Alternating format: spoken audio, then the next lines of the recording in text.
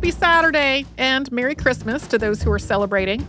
Since today's episode is coming out on Christmas Day, we thought we would replay a particularly Christmassy episode as our Saturday classic.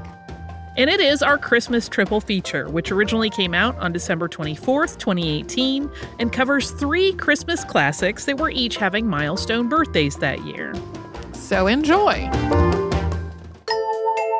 Welcome to Stuff You Missed in History Class, a production of iHeartRadio.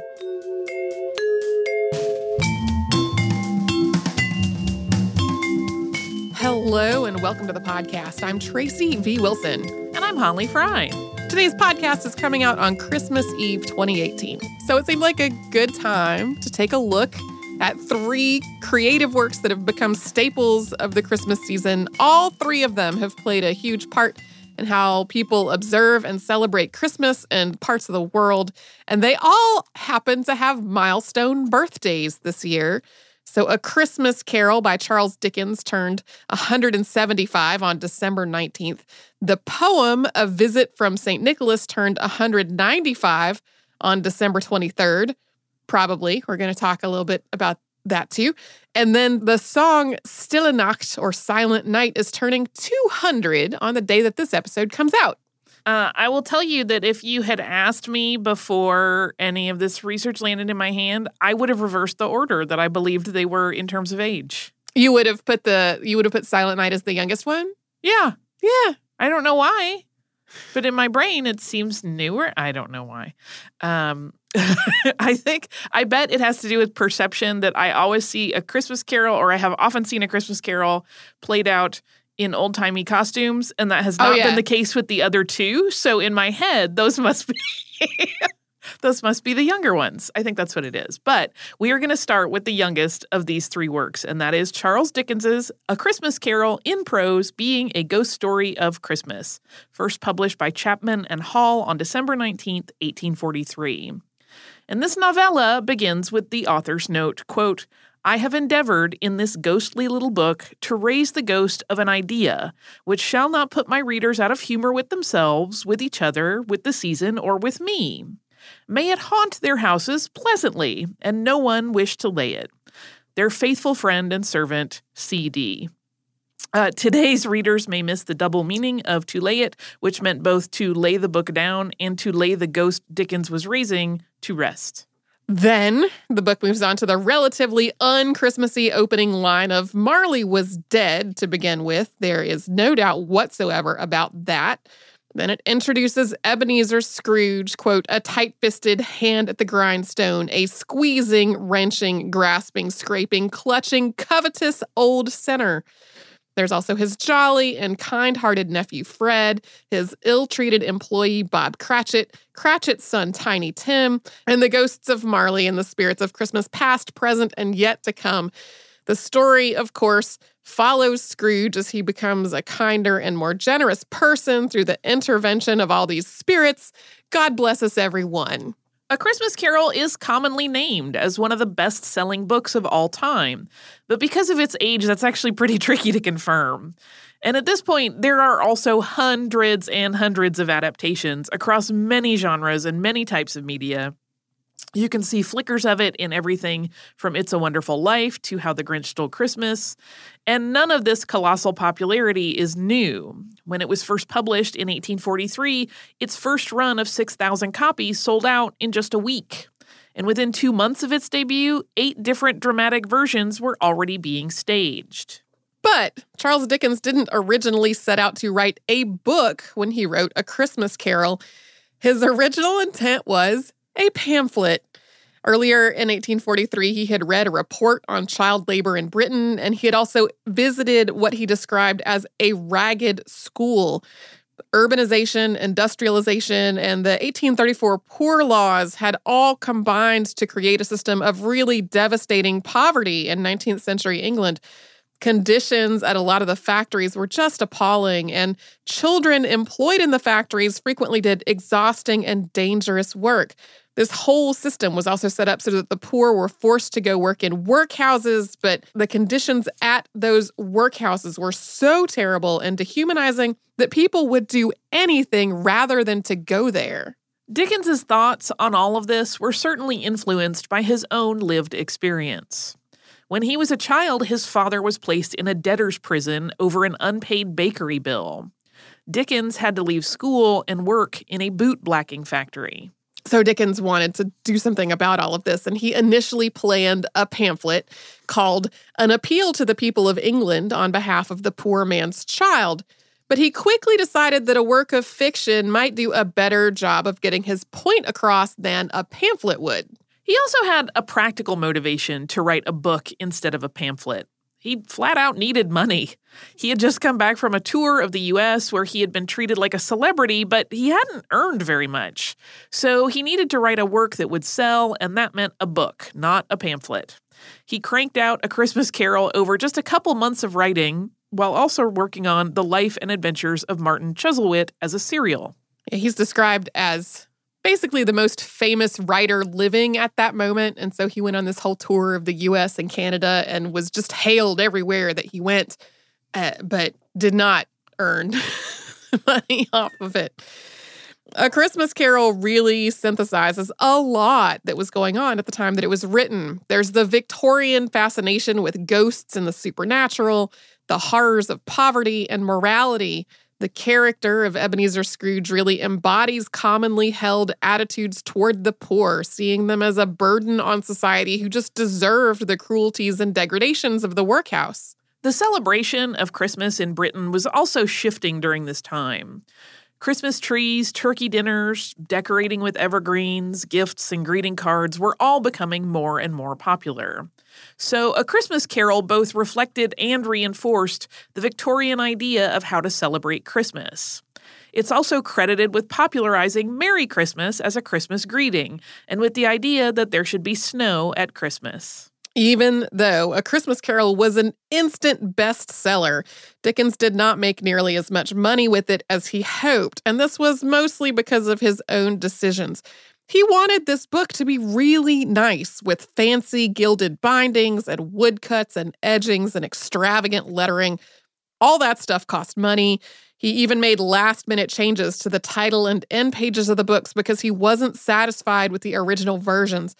All of this was very expensive and cut very deeply into his profits. That entire first printing only netted £230, and that was a fraction of the £1,000 that he had hoped to make off of this book.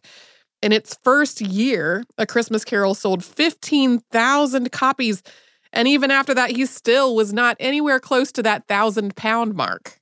It's like he needed a business manager to explain how the balance of profit works. And while the book was not a financial success at all, it was incredibly well received. It was nicknamed A New Gospel. William Makepeace Thackeray described it as, quote, a national benefit, and to every man and woman who reads it, a personal kindness. It also appears to have inspired exactly the kind of charitable mindset that Dickens had hoped that it would when he decided to write it. The following spring, Gentleman's Magazine reported, quote, more extensive kindness has been dispensed to those who are in want at the present season than at any preceding one. Later on, Robert Louis Stevenson wrote to a friend that after reading this book, he wanted to, quote, go out and comfort someone. And he insisted in the same letter that the idea of not handing out money to people who needed it was just nonsense. On top of all that, A Christmas Carol launched the genre of Christmas books. It also popularized the genre of Christmas ghost stories, although the British tradition of telling ghost stories around a fire in winter definitely predates Dickens's work. Dickens faced this disparity between how his book was received and how much money he made off of it with a lot of frustration. He summed up his chagrin in a letter saying, quote, what a wonderful thing it is that such a great success should occasion me such intolerable anxiety and disappointment. It took him more than 10 years after this book came out to really get on stable financial footing. At the same time, though, he was genuinely glad that it inspired such a wave of seasonal goodwill and really spread the idea that employers had a duty not to be completely horrible to their employees. I don't know why that tickles me, but it does. Today, Dickens's original handwritten manuscript of A Christmas Carol is at the Morgan Library and Museum in New York City, and they put it on display there every Christmas season. I don't think I have been at the Morgan at exactly the time when they're showing it. But when I realized that, I was like, do I need to go to New York between now and the end of the year? Maybe. I don't think I do. We will get into our next little piece of culture after a quick sponsor break.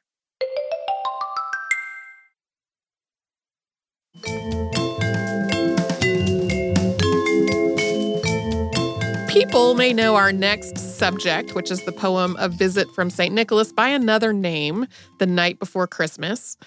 A Visit from St. Nicholas is sometimes also called An Account of a Visit from St. Nicholas, and it was first published in the Troy Sentinel of Troy, New York on December 23rd, 1823.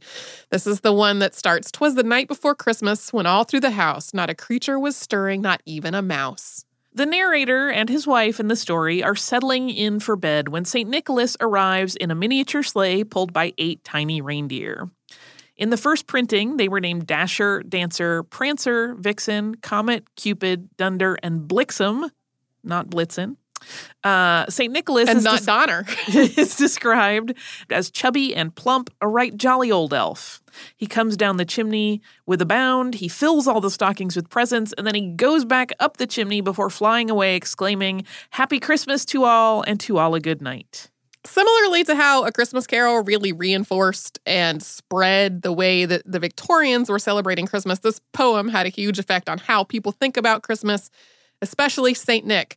Among other things, A Visit from St. Nicholas really cemented jolly old St. Nick as this rotund and laughing person with twinkling eyes and a sleigh pulled by 8 reindeer who comes into people's homes by sliding down the chimney. That's not the first ever appearance of sliding down the chimney, but it did really popularize all of that. And then there are also the sugar plums, which went on to become a prominent part of the Nutcracker Suite in 1892. After that first appearance of the poem in 1823, the Troy Sentinel reprinted A Visit from St. Nicholas every year, still anonymously.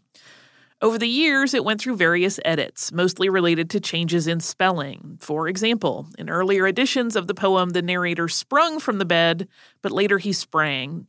And of course, Dunder and Blixen became Dunder Mifflin. No, I'm kidding, became Donner and Blitzen. The poem was picked up in other publications as well.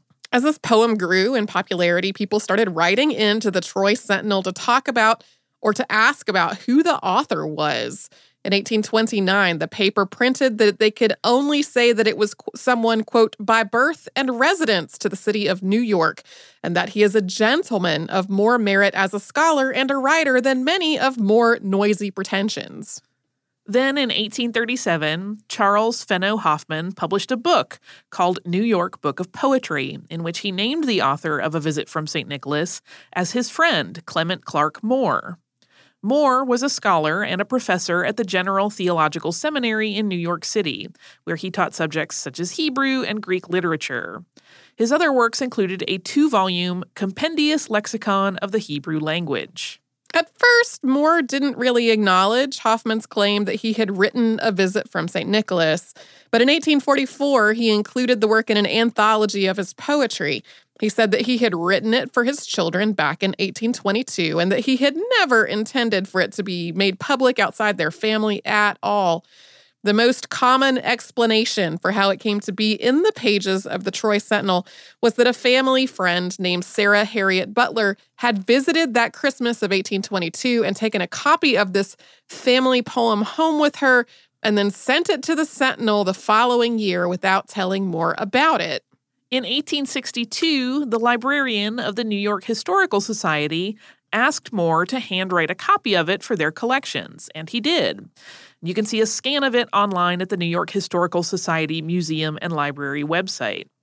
At the time, the Society's librarian noted that when they were discussing this request for a manuscript, Moore said his inspiration for his depiction of St. Nick was, quote, a portly, rubicund Dutchman living in the neighborhood.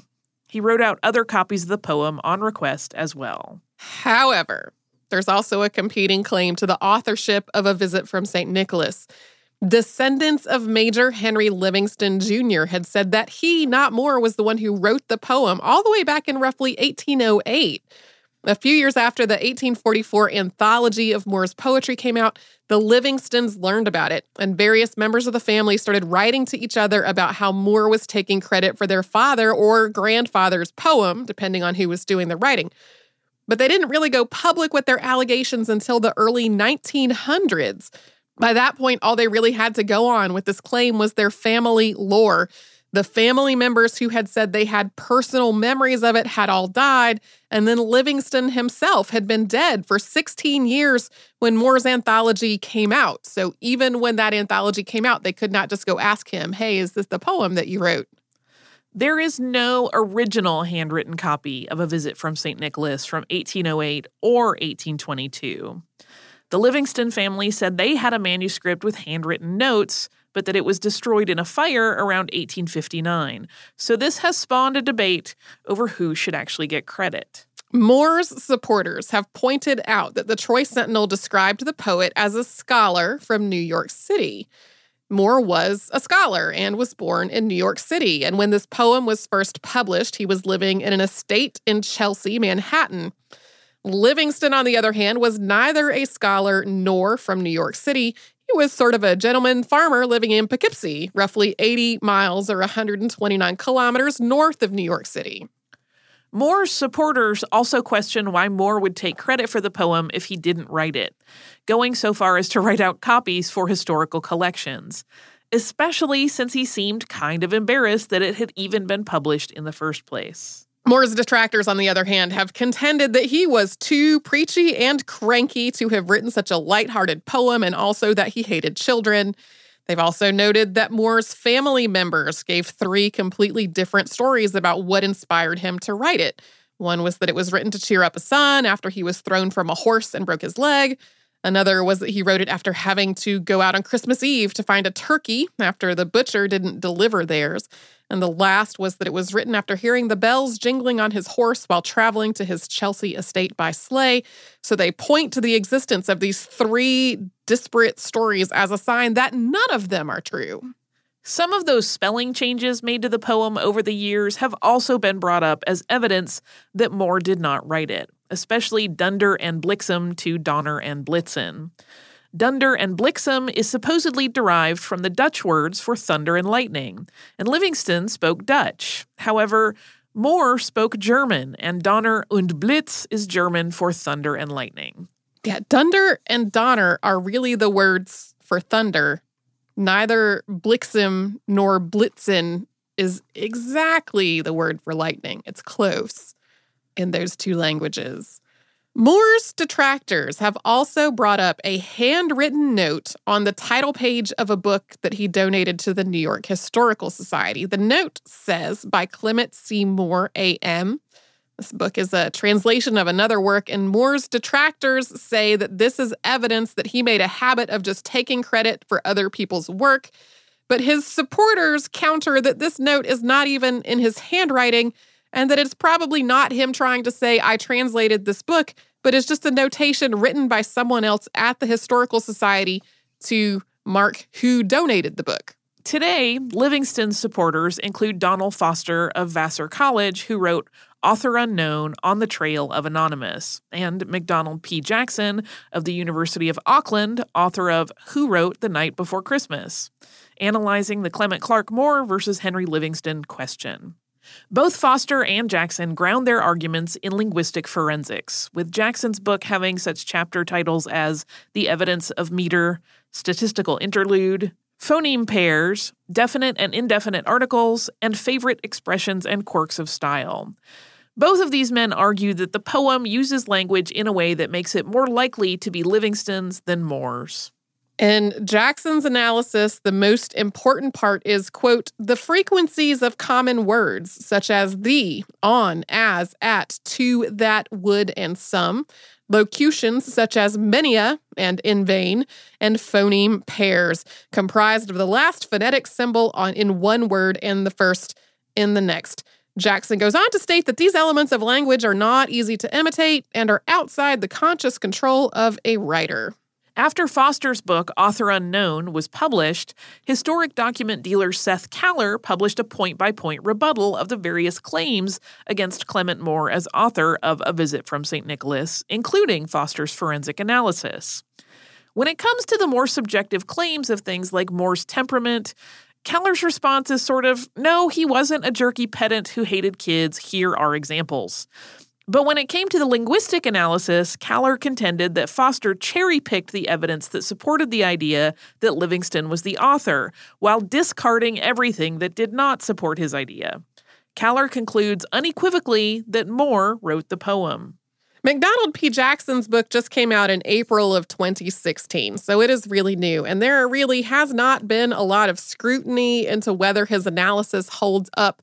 I found one blog post on that subject and nothing in any peer-reviewed journal or anything like that.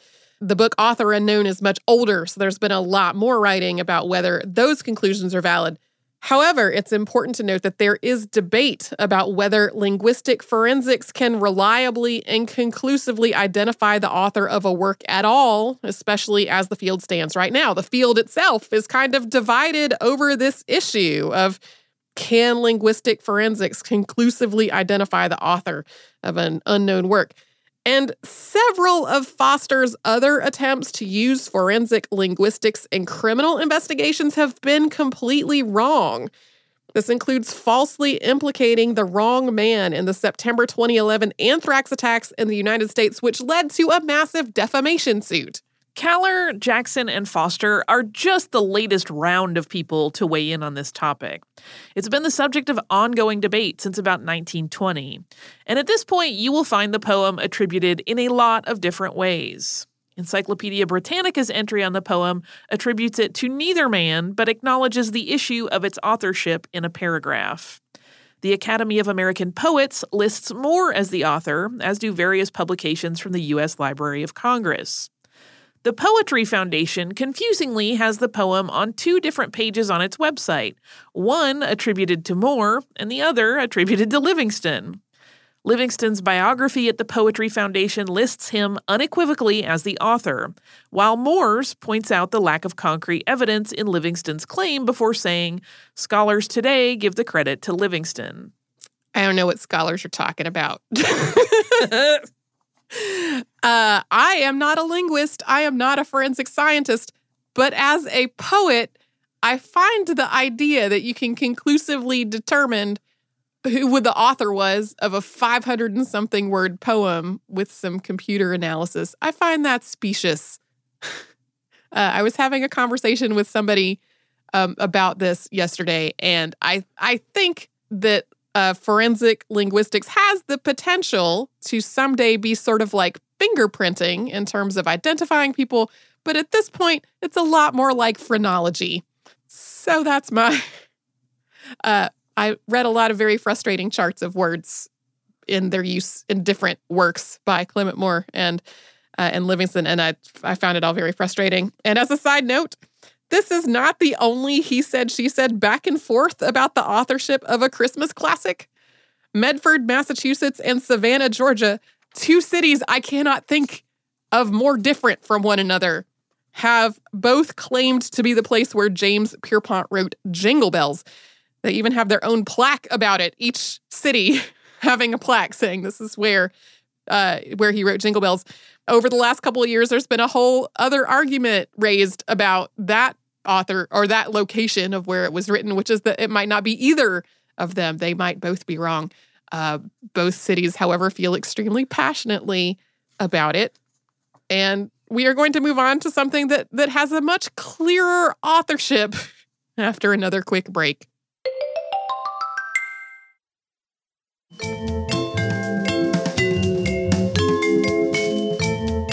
The song Stille Nacht, known in English as Silent Night or Silent Night, Holy Night, was created in the 18-teens. And since neither Holly nor I speak German, we do not want to traumatize people with a preschoolerish attempt to read lyrics in German. Instead, here is the beginning of the song from a 1914 recording sung by Julia Culp.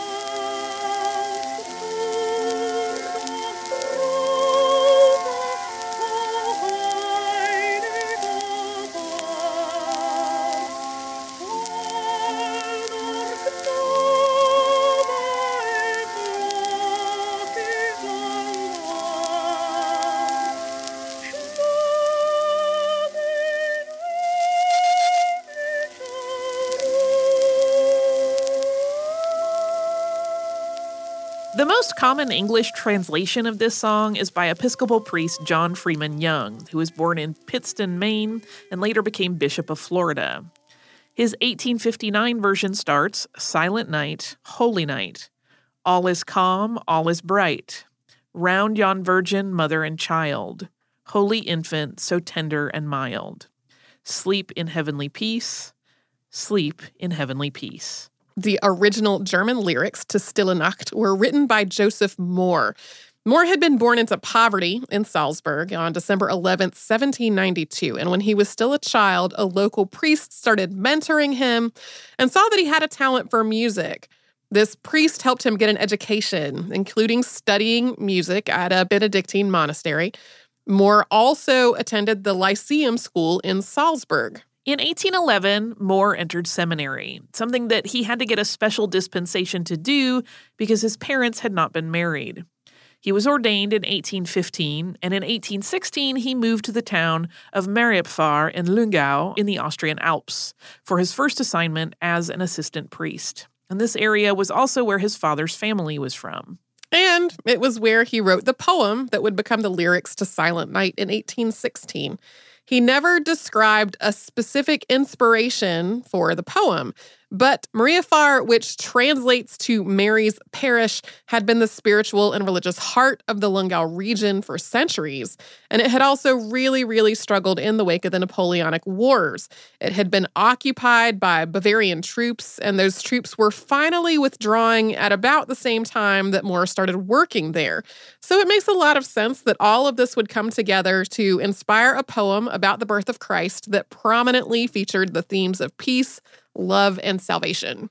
Working as an assistant priest required Mohr to move from place to place, and by 1818, he had arrived in Oberndorf by Salzburg, roughly 80 miles, that's about 130 kilometers northwest of Mariapfarr on the Austrian border. And like Mariapfarr, this region had been through its share of turmoil. Starting in the 13th century, it had been part of a state that was ruled by the prince archbishops of the city of Salzburg. But in 1803, it had been forced to secularize. Then, after the Napoleonic Wars, the Congress of Vienna drew a new border through the region, and what had been its own entity was divided up and absorbed into Austria and Bavaria. Part of this new border followed the Salzach River, which ran directly through town, and so what had been one municipality became Oberndorf by Salzburg, Austria on the east side of the river, and Laufen, Bavaria on the west. The war had also affected the salt trade, which was a major part of the local economy, so laborers and boat builders who made up most of the population of Oberndorf were really struggling. After the new border was drawn, a parish was established at Oberndorf by Salzburg at the Church of St. Nicholas, and that is where Mohr became assistant priest in 1818. And as a side note, Mohr did not get along with the parish priest there, who accused him of, among other things, singing songs which do not edify. The organist at the Church of St. Nicholas was a man named Franz Xaver Gruber. Gruber was born on November 25th, 1787, and his parents were linen weavers. But his real interest was in music, and his teacher encouraged this interest and gave him some music lessons outside of his regular studies. At first, Gruber went into the family linen business, but when he turned 18, his father gave him permission to find work as a teacher. Gruber hoped that teaching would let him keep pursuing music. It was pretty common for teachers to also work as church organists. He found an internship with another organist, and he got his first job as a teacher in 1807. In 1818, he was working as the organist at the Church of St. Nicholas, along with working as a school teacher, a church caretaker, and as organist at another church. On Christmas Eve, 1818, Mohr went to Gruber and asked him to write a melody to go along with that poem he had written 2 years earlier. Mohr wanted something suitable for a choir with 2 soloists accompanied by a guitar. And it's not totally clear what prompted this request. One hypothesis is that the church organ was broken. Today, there are a lot of really dramatic explanations for what was wrong with the organ, including a mouse infestation.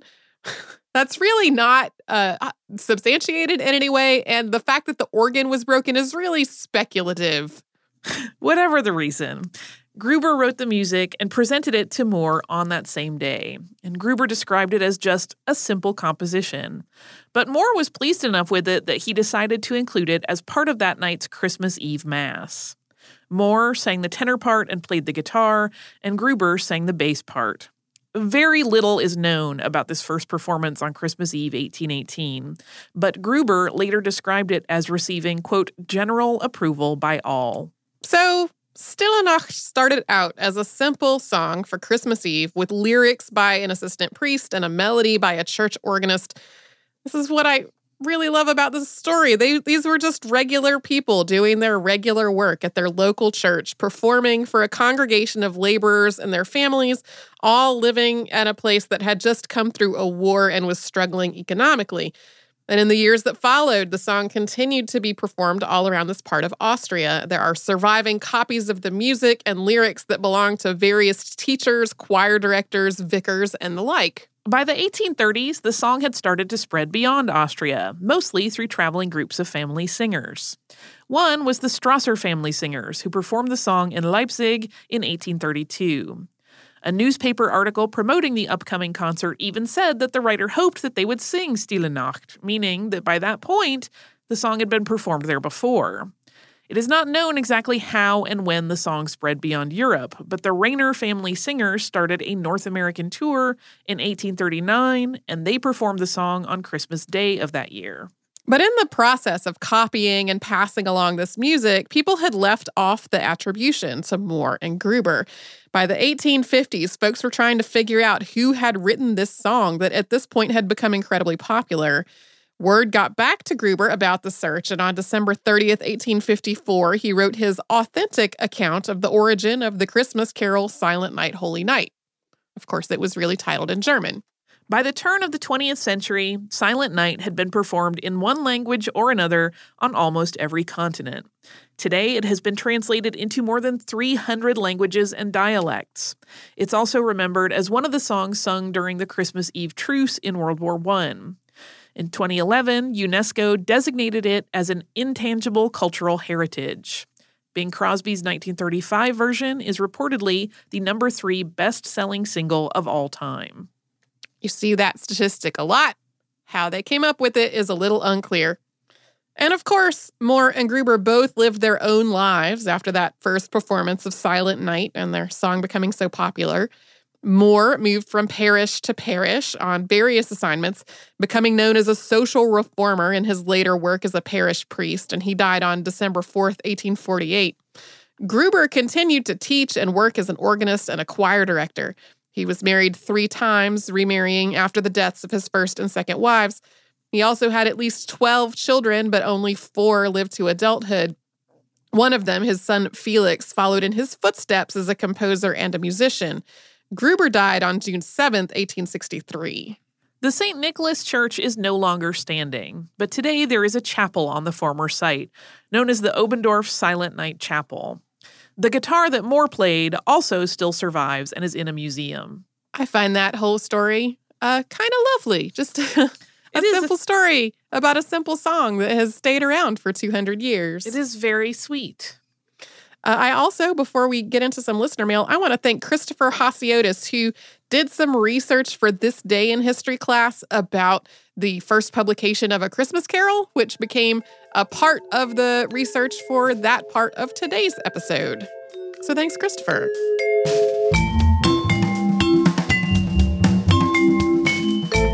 Thanks so much for joining us on this Saturday. Since this episode is out of the archive, if you heard an email address or a Facebook URL or something similar over the course of the show, that could be obsolete now.